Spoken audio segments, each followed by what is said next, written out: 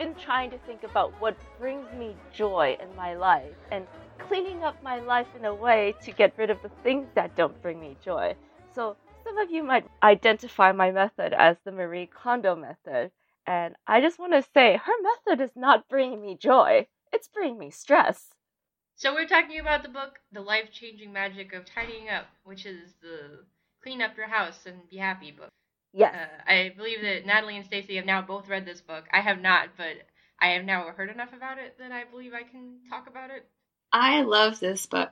I am like a Marie Kondo fan, and I have seen her series where she cleans up the homes of New Yorkers, and I have not read her second book, but I've read her like first book multiple times, and I've like listened to interviews, and I think she made my life a lot better in that, not that this like keeping stuff that brings you joy shit, like that I don't think is the important stuff. The important thing about Marie Kondo is throwing away shit that makes you feel guilty. Just throwing away everything that makes you feel kind of bad. All right, I think I can agree with you on this point. She should rebrand her book not as the magical art of tidying up, but the magical art of throwing shit away. But I thought it was like a euphemism. It was going to make you feel pleasant about it, you know? It's like, it's tidying up. It's not throwing away all the prized possessions that you actually just feel weird about for some reason. Yeah, so I threw away like stuffed animals that were given to me that I didn't like, but like I felt kind of bad because, you know, like you never want to throw away a stuffed animal. And I threw away like, you know, the 5-pound jeans, the jeans that if only you lost 5 pounds, they would be great. But it's been like 10 years. That's never going to happen. So I threw those away too. I just threw away a lot of stuff that people gave me. And then I felt bad because they were gifts. But I had never used them. And I would never use them. Like I had like stuff I would never wear. Books I had never read. Things that were like given to me by people I don't like. All of that stuff. Just gone. Gone. But the problem is how to throw away stuff that you don't want to throw away, and she's telling you that you should. Well, the thing is, if it sparks joy, then don't throw it away. Yeah, but I derive so much joy from life, Natalie. That's the problem. Everything gives me joy. Well, then don't throw away stuff. Like, then I guess like what is the issue? Yes. I feel like a lot of it is also you have to have the appropriate amount of stuff for the size of your living conditions. Like if you live in a house, somehow you have more permission to own more stuff. And so I feel like a lot of where Marie Kondo is writing from is also cultural. Like she targets people who live in like Japanese society where individuality is not quite as promoted as it is in the United States. There is definitely this idea that you are one of the crowd, you're one of society, do your part, and everybody's crammed into these like tiny apartments. So maybe throwing away things is much more important than it is to another person in another country, in another society, in another culture. Yeah, that's a good point. I guess I like living a minimal lifestyle just because it suits the fact that I travel so often and I usually have to throw everything away whenever I travel because I can't have room for it. Yeah, I feel like Tracy has unknowingly picked up the Marie Kondo method. Yeah, but even so, like in terms of just the stuff that I choose to buy, and then what I choose to do with it later, a lot of times I would have the moments like Natalie said of just like, oh, it was a gift or it had special meaning to me. Like, okay, here's a great example. Whenever I go on a trip, I take like the brochures and the guides that I get from like every single attraction I go to, and I bring them all home with me. And then when I get home, I'm like, oh, it's the zoo I went to. And it's a little hotel where we stayed. It's so cute. And then I have like envelopes and envelopes of these shitty brochures that are like memorabilias from my trips. And I need to throw them all out. But every time I see them, I'm like, oh, they make me happy. But not really. It's the thought of the trip that makes me happy. Can you transform it into something else? That's a good idea. I could like make a collage or like cut it up and put it in a little album or something. In the end, I just throw it out because the second it's out of my sight, I forget it was ever there. And if you ask me, like, Tracy, what's the thing that you've thrown away that you regret the most? I'm like, I don't know. I wonder if it also stems from maybe a difference in background because I was forced to move around a lot when I was a kid. So every time you move, you have to throw some things away, and then some things get lost in the shipment. Like that box just never arrives, and the moving company is like, we don't know what happened to it. I guess it's just gone, or maybe you never packed it. Marie Kondo does say you're allowed to keep things that have sentimental value for you. And I think for me, it's just that almost everything for me has sentimental value because it's, from a different stage in my life. This is from when I was living in this country. This is when I was part of this culture. And, when you have things lost for you instead of something that you chose to throw away, maybe the fear of loss is stronger in you. Do you actually feel that your house is cluttered? Like, do you feel that you need this? Do you look at your room and you're like, damn, this is a mess and I hate it? Or is it like, this is all my good stuff and I love it? A little bit of both. More like I have the ability to put things away, and that's fine. But the thing is, like, they kind of burst out of confinement very easily, and that's also the problem. And Marie is like, oh no, that's not a solution. That's just like a temporary band-aid. Like, the problem is that you have too much stuff. I think maybe you're just not a Marie Kondo person. Like, you would have never sought out her services. Probably. I don't think I would have, because I would never hire somebody to do cleaning for me. I found her book when I was still living, I believe, and then what happened was I moved from Taiwan to my parents' house to another place, and then finally into my own apartment. It was like 4 moves in like 2 months. And I found it so exhausting that I was like, I gotta Marie Kondo my life because I am never doing this again. I never want to have so much stuff that I can't fit it into the back of my car. I think for me, kind of similar to Tracy, is like I want to be able to feel like I have the ability to move and move quickly if, the aliens came. Although if the aliens came, you really wouldn't need any of your stuff. Not even your, like, book collection and your nice clothes. It would just be like, get the bug out bag. We're getting out of here. But, yeah, I can see both sides of this because on one hand, I wish I had more room for more stuff. Like, I've always been, for instance, a person who enjoys a bit of a library, and I do not have one because there's just no room for books in my style of living. So that's one area in which I miss that. Oh, it's junk, but it's my junk, and I love it kind of sensation. With other things, it's very good for me to think of it in context of just how much I can get it out of my room. Have you ever watched one of those shows where it's like a makeover show, and the first thing they do is go through your closet, and they're just like, what is this garbage? This is your band t-shirt from 5th grade? We're throwing that away. Is this dress you wore to your wedding? Throw it away. It's all gone. And, like, the first thing I think when I watch this show is the second they leave, I'm going into the garbage and getting my shit back. But Tracy, you would never be on a show like this. I would, though, if they got me new clothes. Really? You would be, like, okay with being filmed and all that stuff? Definitely. I mean, I wouldn't feel good about it, but... Well, first of all, your friends have to nominate you for the show. And then the show producers, they come and spy on your life to make sure that you really are, like, a wreck, and this would be hilarious on TV. That's not going to be a problem. All right.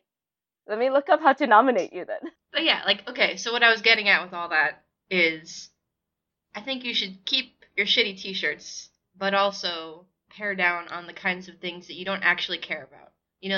You have a lot of things that seem stupid but are actually really meaningful to you, and then you have a lot of things that are just like, you shouldn't have bought them to begin with, Like, you bought it because it was on sale, and you didn't like it then, and you don't like it now.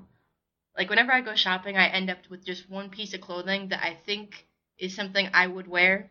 And it's not that it doesn't look good on me, it's that I do not have the mental fortitude to put it on.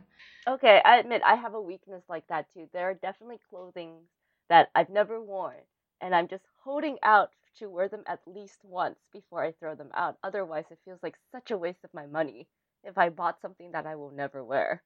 Yeah, but you know what it is? It wasn't for you. It was for, like, you and the universe over, who likes stripes. I don't know, like, who is okay with just a little more cleavage. It's never for you. It's for that other person that you can kind of see at the corner of your eye. Marie Kondo says it's like a lesson, right? Like, sometimes you have to buy an object to learn something about yourself. And the lesson was, you shouldn't have bought that shirt. And now you know. And then so you're like, thank you, shirt, for teaching me this lesson. Goodbye. I feel like it's easier said than done. If I had to pinpoint the one reason I have not actually read this book, despite so many people at least saying it's worth the look, it is that it seems to involve a lot of personifying your stuff. And if there's one thing that makes me not want to throw something away, it's personifying it. Yeah. If I'm talking to my shirts, now I have this whole Toy Story world where, like, the shirts have emotions and feelings, and they're just like, Tracy, I'm a good shirt. Are you really going to throw me in a garbage bin? Just like, no, shirt. We'll make it work somehow. And then I also like the idea that you have like a drop-off space. Like when you get home, your keys and your phone, they all have like a place that you drop them off. And it sounds like a really simple idea, but I had to read it in a book. Yeah, I think a lot of the advice that is good advice is the kind of thing that seems like common knowledge, or like you shouldn't need somebody to explain to you how to do this. But if you're at that point in your life where you're just not doing it for whatever reason, then to have somebody outline it really simply is like, oh, is that what it takes? Because I can do that right now. I kind of want to do like another Marie Kondo purge. It's just like, I feel like now, like whenever I'm not happy with my life, I think I can just throw away large swaths of it away. Because you can't really do that with like life, but you can do that with things. But isn't this just kind of like transference? Like you're transferring your feelings of frustration into like inanimate objects and throwing them away. No, actually, when I'm like sad or depressed or angry or basically anything where I'm too frustrated in my brain to do anything else, I really like to clean. Like, it's gotten to the point where if I'm heavily cleaning, somebody should ask me what's wrong. Marie Kondo talks about that too. And then she's like, having a clean life forces you to face yourself. I think the example she uses in her book is whenever she had to study, she would notice how messy her room was and how she would have like a compelling need to clean it. But it was just because she didn't want to study. Mm-hmm. And then like, but once you have a clean house, you have to study. Like you have to face your problems because there's less distraction. Like the more you eliminate like easy things to do, like this is why, you know, if you have problems with food, you shouldn't keep snacks in your house because they're so easy when they're right there. It doesn't mean you can't go to the grocery store. You're just trying to make it a little hard for you. Yeah, I don't disagree with her.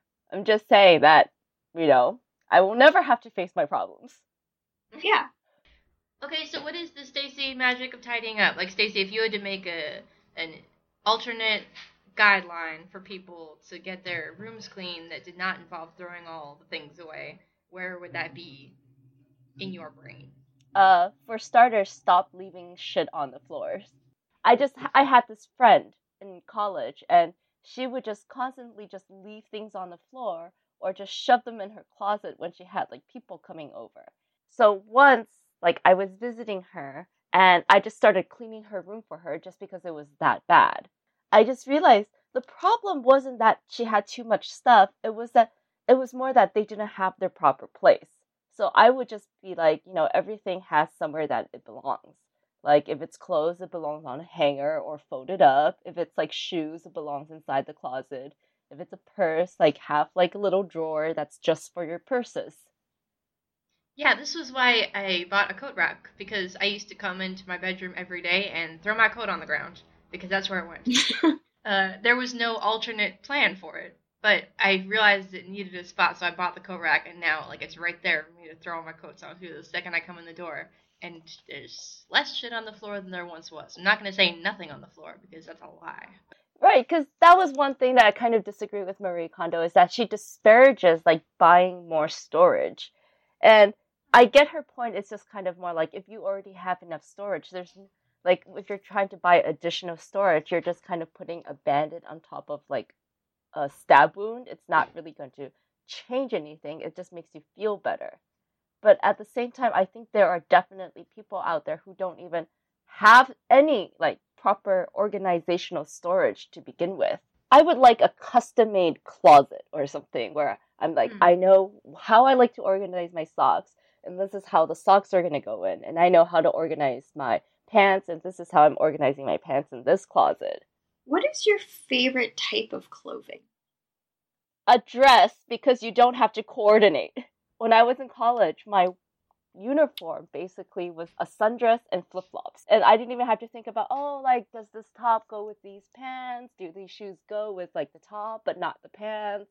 So, no, it's like you just have your dress and flip-flops go with everything in the summer. I kind of want to do the kind of wardrobe where everything matches with everything else and everything I own is lovely and nice. I found an app the other day that it's a capsule wardrobe app, which I guess is basically what you're describing, but you enter in all the clothes you have, and it tells you, first of all, what to get rid of, and secondly, like what you need to complete the capsule wardrobe that they have planned for you. That sounds terrible. I know you would hate this, because this is very Marie Kondo in concept, but for me, like somebody who just likes to keep very few clothes, and it's good if they all match, like this would be alright for me.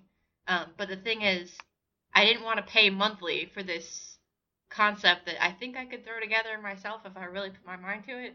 I kind of want to just have a wardrobe that I can like put on, like I can throw on something when I'm already 15 minutes late. Yeah. Well, that's another thing this app does, is it tells you then how to mix and match, which I guess maybe some people know how to do in their brains, but this is for people who are not like that. I like that, you know, if you have X amount of jackets and X amount of shirts and X amount of pants, they can be mixed and matched in a variety of ways. And, like, if they're all basically in the same color scheme, then you wouldn't have to think about it. You would just kind of do something different than you did yesterday, and it would all work out. But the one thing I don't like about these capsule wardrobes is that they often make you choose, like, one color or two colors, and I don't like that. That's every day the same color, which I maybe do a little bit more than I think I do, but I don't think I should lean into that. I think I should embrace an entire set of colors. I don't know. I also like this idea of having clothes that go with each other. But the thing is, I feel like that only works if you already kind of have a set uniform for yourself. And that's true for a lot of people. And that's really cool. But I'm just not one of them. I just feel like what I want to look like and what I enjoy wearing are two very different things. Because I would like to look stylish and polished and sophisticated.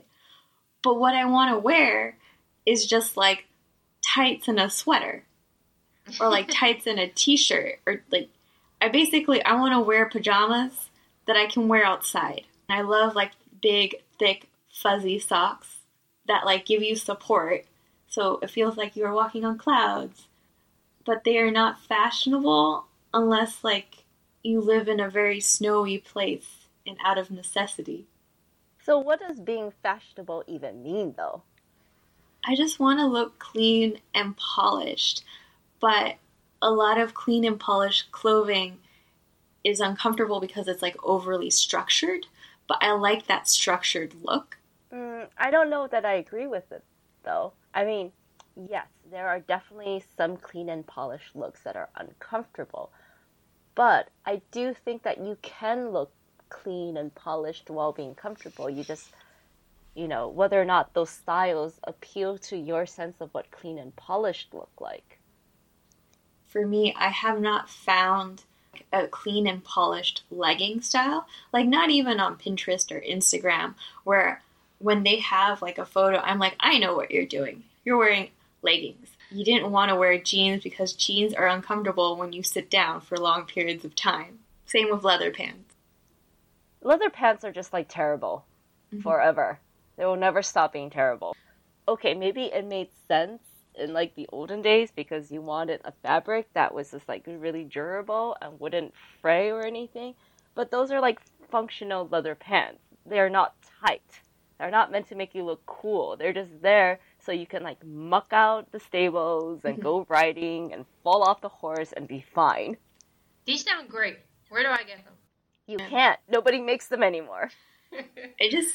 I feel like feeling comfortable and having my butt look nice are two opposite things. They're like two circles that do not overlap. No. There is one really tiny subsection of like clothing I think fits your criteria, and it's called activewear. You're talking about like workout clothes. Yes, exactly. But like, it's not just clothes that necessarily that you work out in, because some people feel like, oh, what's the point of spending money on fancy workout clothes if I'm just going to get them sweaty anyway, so I'll just like wear this ratty t-shirt with these like 10-year-old sweatpants and it'll be fine. But I'm here to tell you that no, you don't understand like the beauty and the appeal of activewear until you actually put it on. And you're just like, oh, these are so comfortable and I can move around in them and like lift my leg over my head if I were flexible enough. And like it makes your butt look great too. If you had to give me a capsule activewear get up, what am I looking for? You're gonna look for like a comfy like sports bra and preferably one that has like closures, like bra hooks and stuff, so you can like take it off more easily. Don't give me like one of that single like this is just a bikini top shit, because like when you're sweating and like you're trying to pull that off, it's stuck to you because of sweat.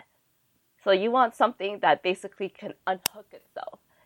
Maybe you want like an active wearing top that has like an inbuilt bra shelf, so that way you don't have to worry about like my sports bra and my t-shirt. And then you want like just, it's the activewear pants. That's where the beauty is at. If you have that, it's just like, it supports your butt so nicely. And like you could just like sit in all these different positions, lift your leg over your head if you feel like it, and it's great. So these are like yoga pants, or are they more like spandex pants? Like, what is the material? It's like a marriage between the two.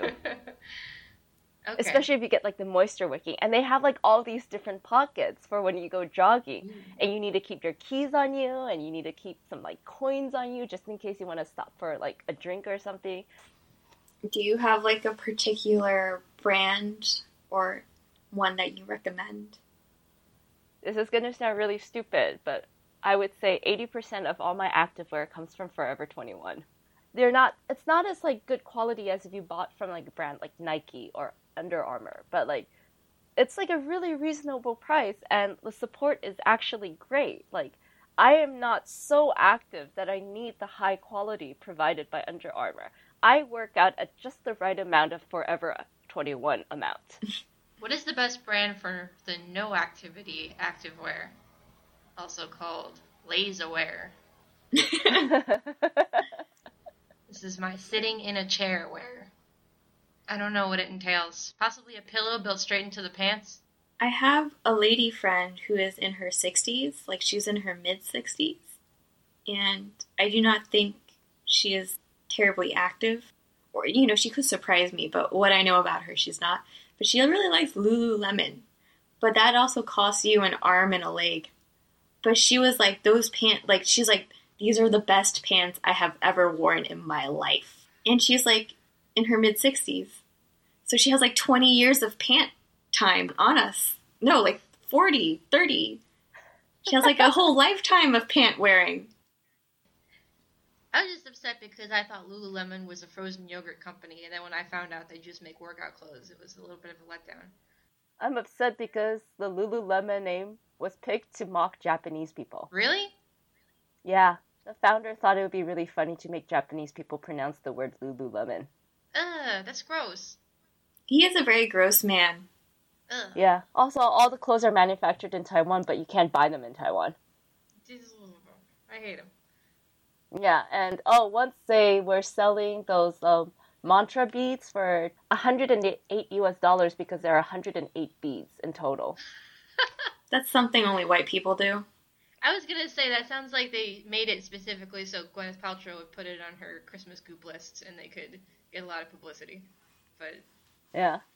I have a yoga friend who is like super into Lululemon though. She keeps raving about Lululemon yoga mats and stuff. I'm like, that's great.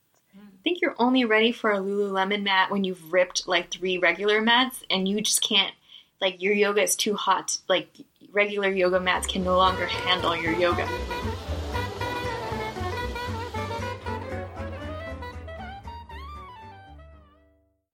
So if you had a house, what would be the best room? The library. probably my bedroom. I'll always make my bedroom the favorite room. Mine would be the kitchen.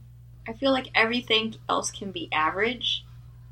If I could just splurge on one room, it would be the kitchen. Yeah, there are people who say, like, the kitchen is the heart of the house. I always like it in the redecoration shows when they do the kitchen because they always put stuff in there that I didn't even know existed yet. Like the ovens that they find, I'm like, that looks like an oven that a chef would have, and now you just put it in this guy's house. I'm just thinking of all like the nice pots and pans Mm. and like cutting boards. Boards that are not for cutting but for serving sandwiches and cheese. Like I would go fancy in my kitchen. The blocks of salt that you can cook on. Oh, cheese wheel? Have you ever seen like the labs thing? There's a thing that you can pull out and then like suck all the air out of something. So like it kind of puts out a fire. Oh, I've seen this in kitchens. I mean, like restaurant kitchens. Yeah, I want one of those things. Yeah, so if you have a big disaster, this giant tube will eat it up for you. Yeah. I kind of also have this like weird fantasy where like you have a kitchen, right? And then you have like a door that you can like walk out of your kitchen and look, it's your grill set up and there's an outdoor. And like one of those fire pits. Yeah, let's throw in a pizza oven. It's fantasy.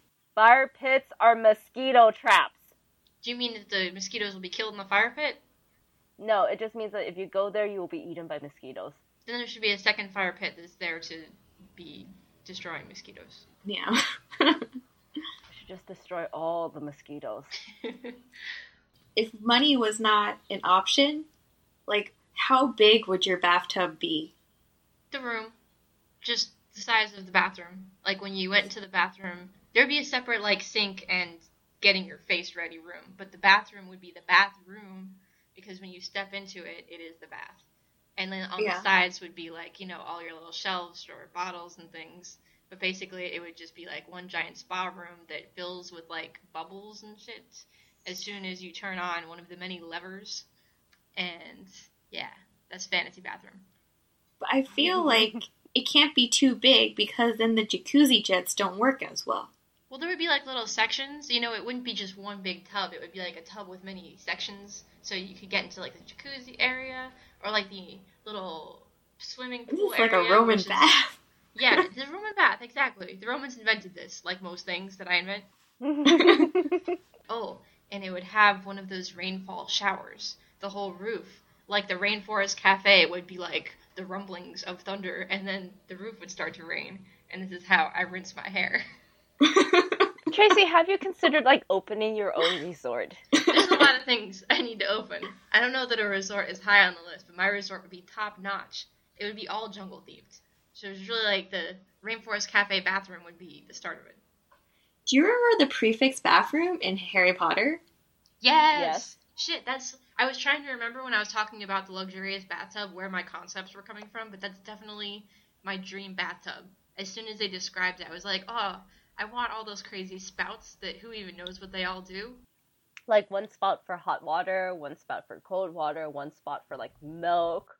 Like I totally want to try bathing in like goat milk. I admit that. How do you feel with like bathing with fish? Yes. Depends on the fish. Okay, I don't want to hurt the fish though. I feel like a lot of the shit I would put in my tub would hurt the fish. Well, like what if you had like inside your tub it had like glass boundaries and then there was like a little like section of water where the fishy could swim. So it's not part of your water, but it's clear. So you can see the fishies and they can see you. Yes, A+. I want that. That's kind of traumatizing for the fish, but it wouldn't be like a little wall that they're stuck in. It would be like I can see into the aquarium. I'm just wondering about like the insulation going on between like your bath and the rest of the aquarium because you know like I wouldn't want the heat of my bath water to affect the water that the fish are swimming in because that could kill them potentially too. I went to a restaurant once where in the bathroom one wall was a fish tank. It was just a wall that was entirely a fish tank. And I stayed in there for too long, watching the fish.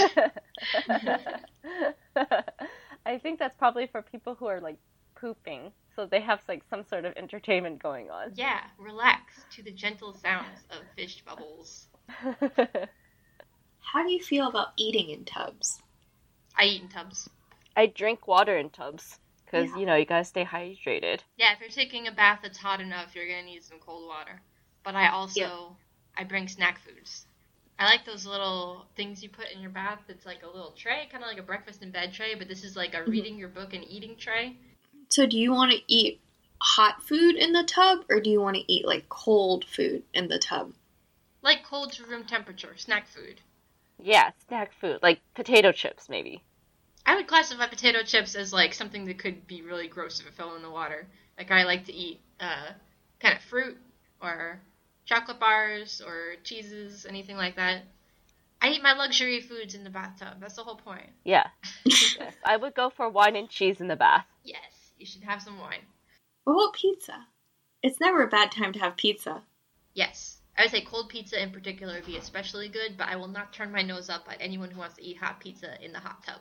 I feel like I could eat pizza, but not like deep dish pizza. Because deep dish pizza is just too much.